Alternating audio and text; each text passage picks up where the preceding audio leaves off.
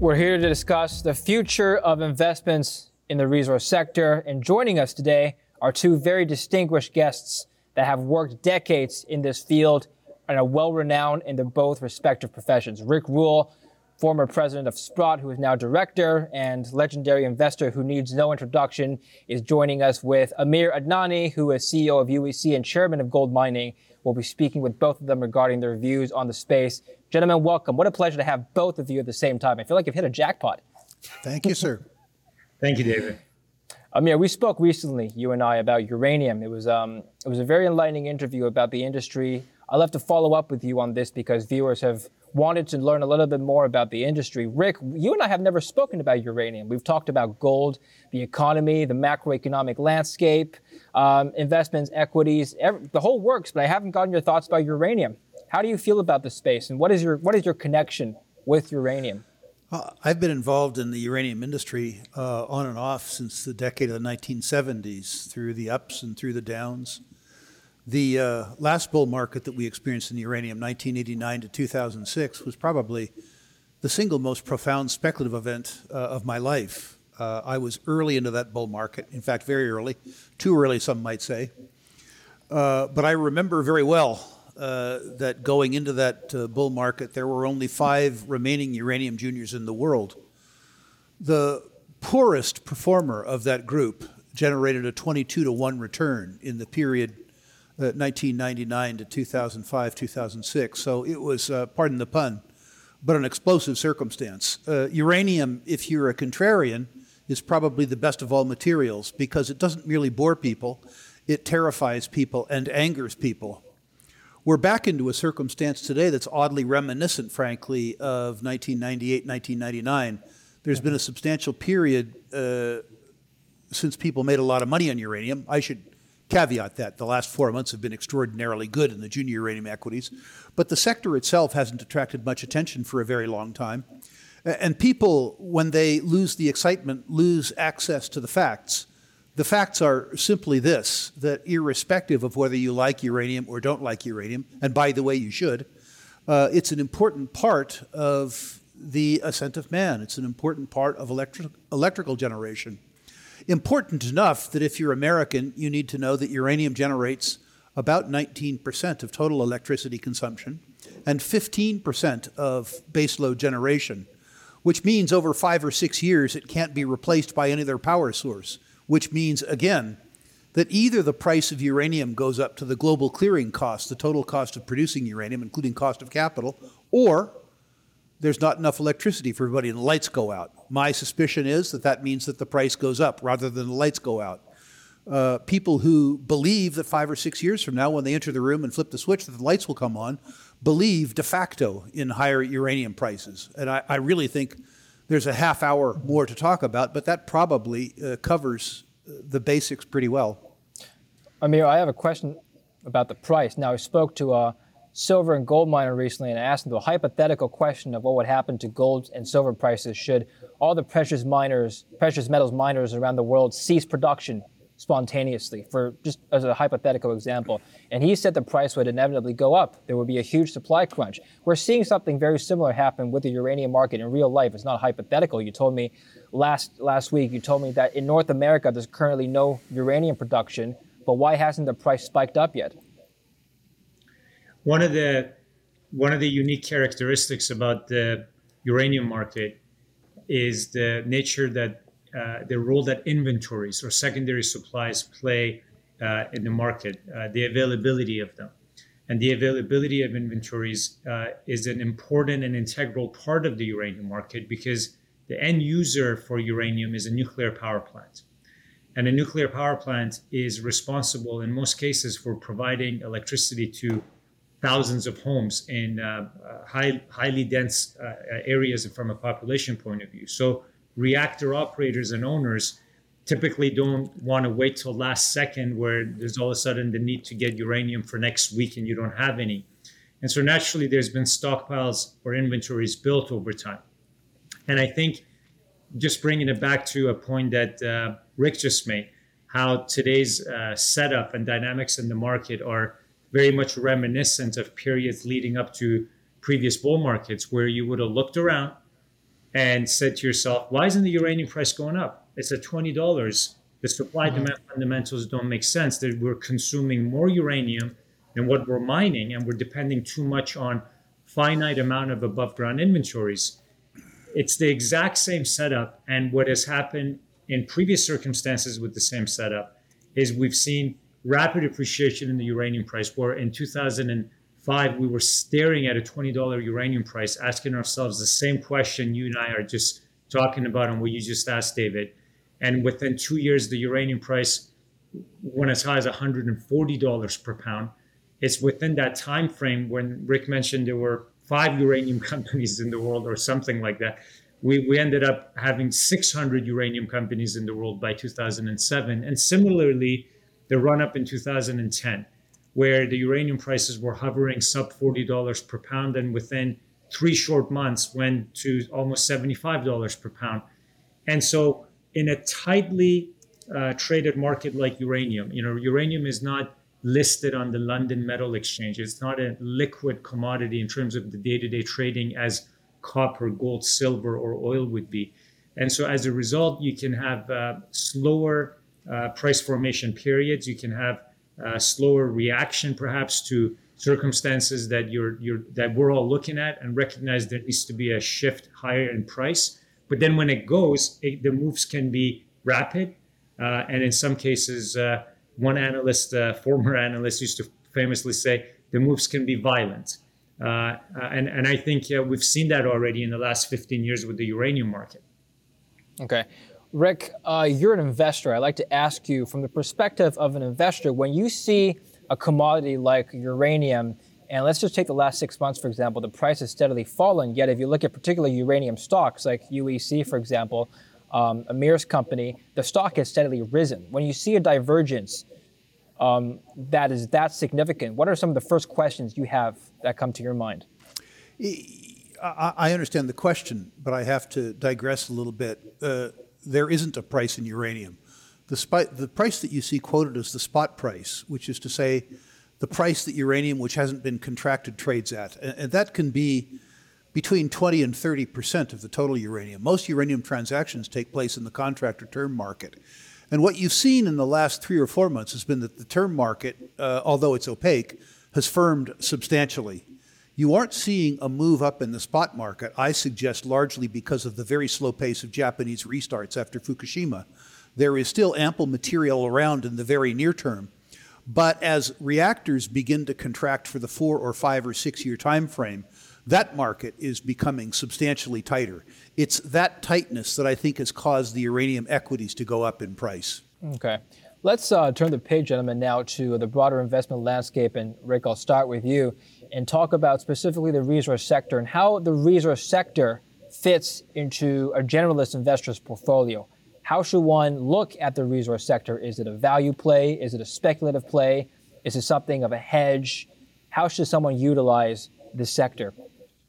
Wonderful lead. I just get to say yes. It's a value play, it's a speculative play, and it's a hedge. I think it's important for people to step back a second and recognize that everything in the world that's tangible was either grown or mined. We beneficiate things as human beings, but to the extent that we have anything tangible at all, it comes out of the ground. We grow it and mine it. It's also necessary to understand in terms of commodity plays that they are very capital intensive and extremely cyclical. What that means is that investors, even before they categorize themselves, have to understand that they are either contrarians, they have to buy commodity sectors when they're out of favor, or they're going to become victims. Commodities are extremely economically sensitive, and the increase that we have seen in commodities-related equities in the last 6 months comes from what Wall Street is calling the reflation trade. Wall Street is looking for fairly benign economic circumstances, but they are looking for increased inflation, which traditionally has treated industrial commodities fairly well. Your listeners need to ask themselves, when they are looking at the non-precious metals side of commodities, whether or not they think the next 2 or 3 years will exhibit good economic conditions. If they do, the reflation trade will continue because as a society, we have underinvested in the means of production associated with, in particular, mineral commodities for a very long time. And if demand even holds steady, it doesn't need to increase, we're going to see supply destruction occurring because of a period of very low input. That is, we've underinvested in these sectors. If you believe that we're going to have an economic decline in the next 2 or 3 years, which some people do, that should constrain price increases in non-industrial commodity, in non-precious metals commodities. I think with regards to precious metals, the circumstance is very different. I think there, what investors need to look at is whether the fiscal policy decisions, specifically quantitative easing, which, as we said before, David, if you did it, would be called counterfeiting. Yes. Debt and deficits and negative real interest rates will persist. If those conditions persist, I think that precious metals will do very well, irrespective of any other economic conditions. If you believe, by contrast, that economic growth will begin to outpace the U.S. budget deficit, if you believe that the current rise in interest rates will take interest rates positive in real terms, then you need to be cautious about precious metals. Mm-hmm. For myself, I believe that we are in a precious metals bull market that is being driven by negative real interest rates on other savings products. I believe, too, that the plateauing and the decline that we've seen in the gold price is really a function of the increase in the nominal interest rate in the United States. And I have difficulty believing that that nominal rate increase will continue. I, in fact, believe it will decline. So I believe that we're going to resume the upward march at some point in time, 3 months from now, 6 months from now, in precious metals and precious metals equities. With regards to the broader commodity trade, I think the print is a little bit overdone right now. The idea that the whole range of commodities is up by 50 or 60% seems to me a little excessive. I hope I'm wrong. I believe 4 or 5 years from now that real commodity prices are much higher, not so much as a consequence of increased demand, but rather as a consequence of supply shortages throughout the chain. Hope that answers the question. Okay. Amir, I'll let you respond to that, but I also have a more hypothetical scenario for you to address. This is not a short-term problem, obviously, but I've heard that the reserves on the planet are dwindling for precious metals in particular. Down the line, I'm talking about perhaps the next generation or perhaps even the following one, will we ever reach a point where we're running out of gold in the ground and silver and there's none left on Earth? What would happen then? Well, I think one of the areas of peak gold discussion was famously discussed by individuals like Ian Telfer, who has recently partnered with Rick Rule and I on a new gold royalty IPO that we launched and it completed last week. And Ian is a former chairman of the World Gold Council, so he had a pretty interesting and informed vantage point into the challenges associated with mining and reserves and resources. Let's step back. There's no doubt about it, and you can simply reference the most recent presentation made by CEO of Barrick Gold, Mark Bristow, confirming the fact that reserves and resources for major gold producers are at a decade low. This is a fact.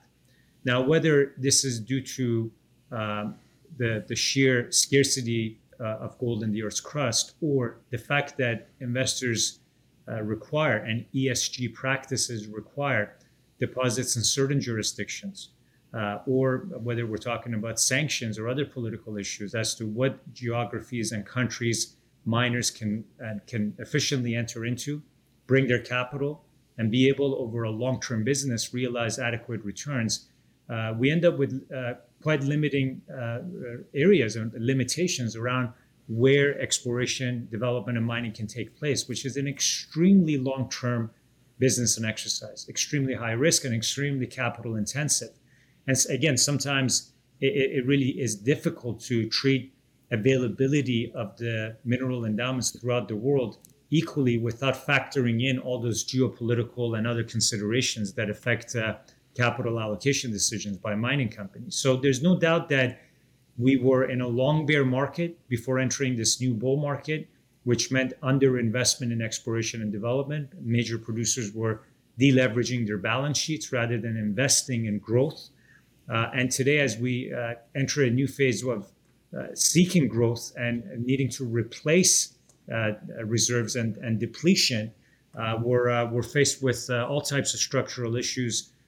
Permitting takes longer, all kinds of complications, I think, around what I think the latest McKinsey study showed that you're looking at 10 to 12 years to permit new gold and gold and copper related projects to bring into production. So to Rick's point, I think irrespective of what economic conditions or fiscal policy decisions have landed us in this environment of elevated commodity prices, the realities of what it takes to build new mines anywhere in the world, be it gold, be it copper, be it uranium, simply translate to longer timelines and the need for a higher return. And hence, I think supports why we're going to see higher commodity prices as it relates to the economic realities of mining. Okay, I have one final question for both of you, and this relates to price. Now, it's great that we have both of you on because, Rick, you can comment on this from the perspective of an investor, while Amir can comment on this from the perspective of a miner, a producer. So opposite sides of the same coin, as I like to call it. Rick, let's start with you. The price of gold. Now, as you said, we are still in a long-term secular bull market. However, undeniably, the trend for gold has been bearish for the last couple of months. Sentiment is weaker now than when we first spoke last summer, you and I. And so as an investor, when you're seeing this happen, would you prefer to stay on the sidelines until sentiment improves, or would you prefer to buy on the weakness? No, I'm putting it very crassly. I'd like to become wealthier. If I believe that the price of gold is going up in the 2-year, 3-year, 4-year time frame, the fact that it is falling in price now so that I can buy more cheaply, I consider to be an unalloyed good. The fact that for some reason investors seem to favor receiving a negative real interest rate, which is to say a guaranteed loss on their U.S. dollar denominated gold holdings, U.S. dollar denominated bond holdings, I think is an irrational act. But as long as they're willing to do it, as long as they're willing to sell me at a bargain a commodity where I think the price is going to go up, I'm completely unconcerned with sentiment. I'm delighted by it. The truth is that my physical gold holdings, the physical gold holdings I have now, wouldn't be for sale at $2,000 an ounce. They wouldn't be for sale at $2,200 an ounce. So from its current price, I would actually rather see it go down than up. If it goes down, I can buy more. If it went up, even a reasonable amount, I wouldn't sell it anyway. So from my own viewpoint, the current weakness in gold, and particularly the current weakness in gold equities, is extremely appealing. I'd like to go back for a second to something Amir said with regards to supply. And I would caution your listeners to understand that almost all the gold that's ever been mined is still supply. We take the stuff, oddly, from a hole in the ground called a mine, and we put it in a hole in the ground called a vault. But despite the fact that it's all supply, you have to consider its supply relative to its competitors, which is to say bonds. Amir needs to go out and find the stuff. He needs to permit it. He needs to finance it. He needs to do all that. To create gold, he has to make a substantial expenditure. For the government to create bonds or dollars, all they have to do is click a mouse. The market share of gold and, precious metals and precious metals related assets in the U.S. market is less than 0.5%, which is to say 0.5%, a little less than 0.5% of all the savings and investment assets in the United States of America are in precious metals and precious metals related assets. It's a tiny class. The three-decade mean is between 1.5% and 2%. So if sentiment would improve well enough, not that the gold has to win the war against the U.S. dollar, but rather if the sentiment was to return to the three-decade mean, demand for precious metals and precious metals-related assets in the largest savings and investment market in the world would somewhere between triple and quadruple. And that's precisely what I think is going to happen. Interesting. Okay. And Rick, I'll let you finish your part of this segment, and then we'll move on to Amir to close off. So, Rick, I know that Sprott has a service that they provide to viewers and you rank their portfolios. Can you walk us very briefly the criteria? We've spoken about this before, but I think we omitted the criteria part. What do you look for when you rank someone's portfolio? First of all, can you describe the service and then talk about the criteria? That's a very long discussion. I can only say that in smaller companies, it revolves to some measure around people. But what we're really trying to do is establish a risk-adjusted net present value and compare that with its existing enterprise value. Look at probabilities, look at political risk, look at balance sheet risk. We're looking at companies very much from a quantitative and qualitative point of view. We rank the companies 1 to 10, 1 being most attractive, 10 being least attractive. And I personally comment on individual issues where I think my comments might have value. This service is accessed on a website, sprotusa.com/rankings. You can enter all of your natural resource stocks there. By the way, please no cannabis stocks. Please no technology stocks. Please nothing that I don't understand. No obligations basis. I will send you back your stocks ranked 1 to 10. And as I say, I'll comment on individual issues where I think it's appropriate. It's important to note, too, that the rankings take in all of the intellectual capital of Sprott, but the bow and the blame, that is, the one who makes the rankings and makes the comments, is me. All right, Amir, I'll let you comment on that. In regards to the price of gold and in relation to your company, do you think your stock's out of favor right now? Well, I think you got to take a long-term view with this. At least I do. As an entrepreneur, I'm taking a very long-term view. I look at Uranium Energy, as I mentioned. I started that company 15 years ago, and in the case of gold mining, over a decade ago. And so your expectation for return on your own time and capital invested is quite different than maybe someone who's got a shorter-term view.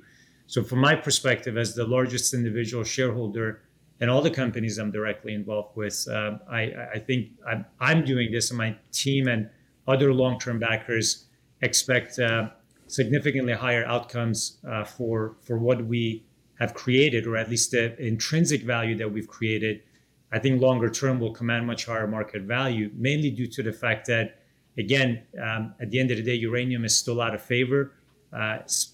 Because of the low uranium price, irrespective of some better equity performances we've enjoyed over the last few months.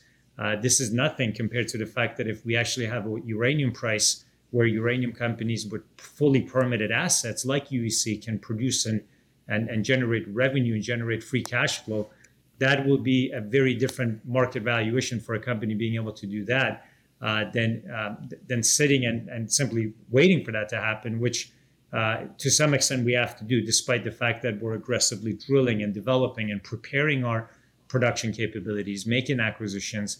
I think we will be a much better placed company with higher value recognized in the market once we can see a higher uranium price and fully harvest at that point with production. And same with gold mining. And we've entered a bull market for gold, and we've seen and marked improvements in the valuation there, but we still have ways to go.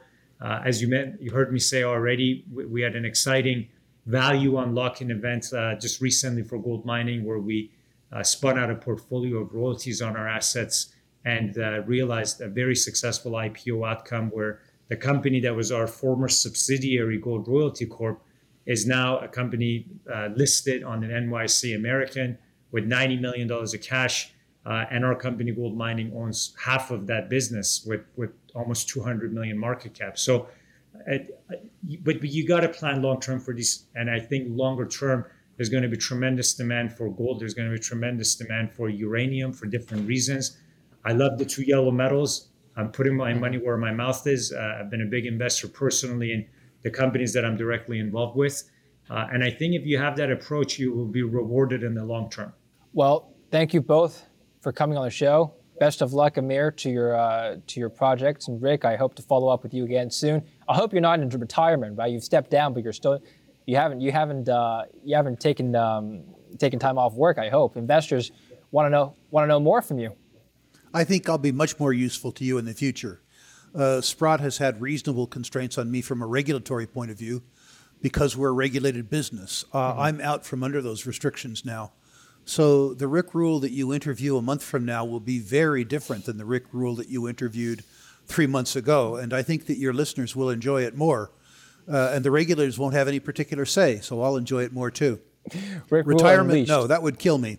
Yeah, that would be quite a show. Amir, I look forward to following up with you again soon. Thank you both for coming on the show, and best of luck to you again. Thank you. Thank you, David. Thank you, David. And thank you for watching Kitco News. I'm David Lin.